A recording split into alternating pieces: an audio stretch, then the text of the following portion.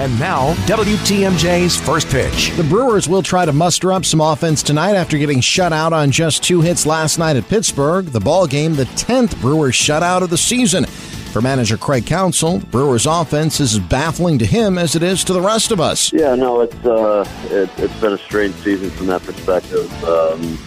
Being shut out like we have, and then having a couple double-digit run games this weekend against Philly, so or close to it. So it's just one of those things. Pittsburgh pitched well last night. They started a good job, kind of keeping us off balance, and then we couldn't get anything going. So a little tough to figure out. Sometimes figuring out that stuff in baseball will drive you crazy, but that's where we're at. Craig Counsell, a guest on Wisconsin's Morning News earlier today. Milwaukee will send newly recalled Freddie Peralta to the mound tonight in Game 2 of the series. He'll pitch against Jamison Talion. Our coverage begins at 5:30 here on WTMJ and the Associated Bank Brewers Radio Network. Doug Russell, WTMJ Sports. This has been WTMJ's First Pitch.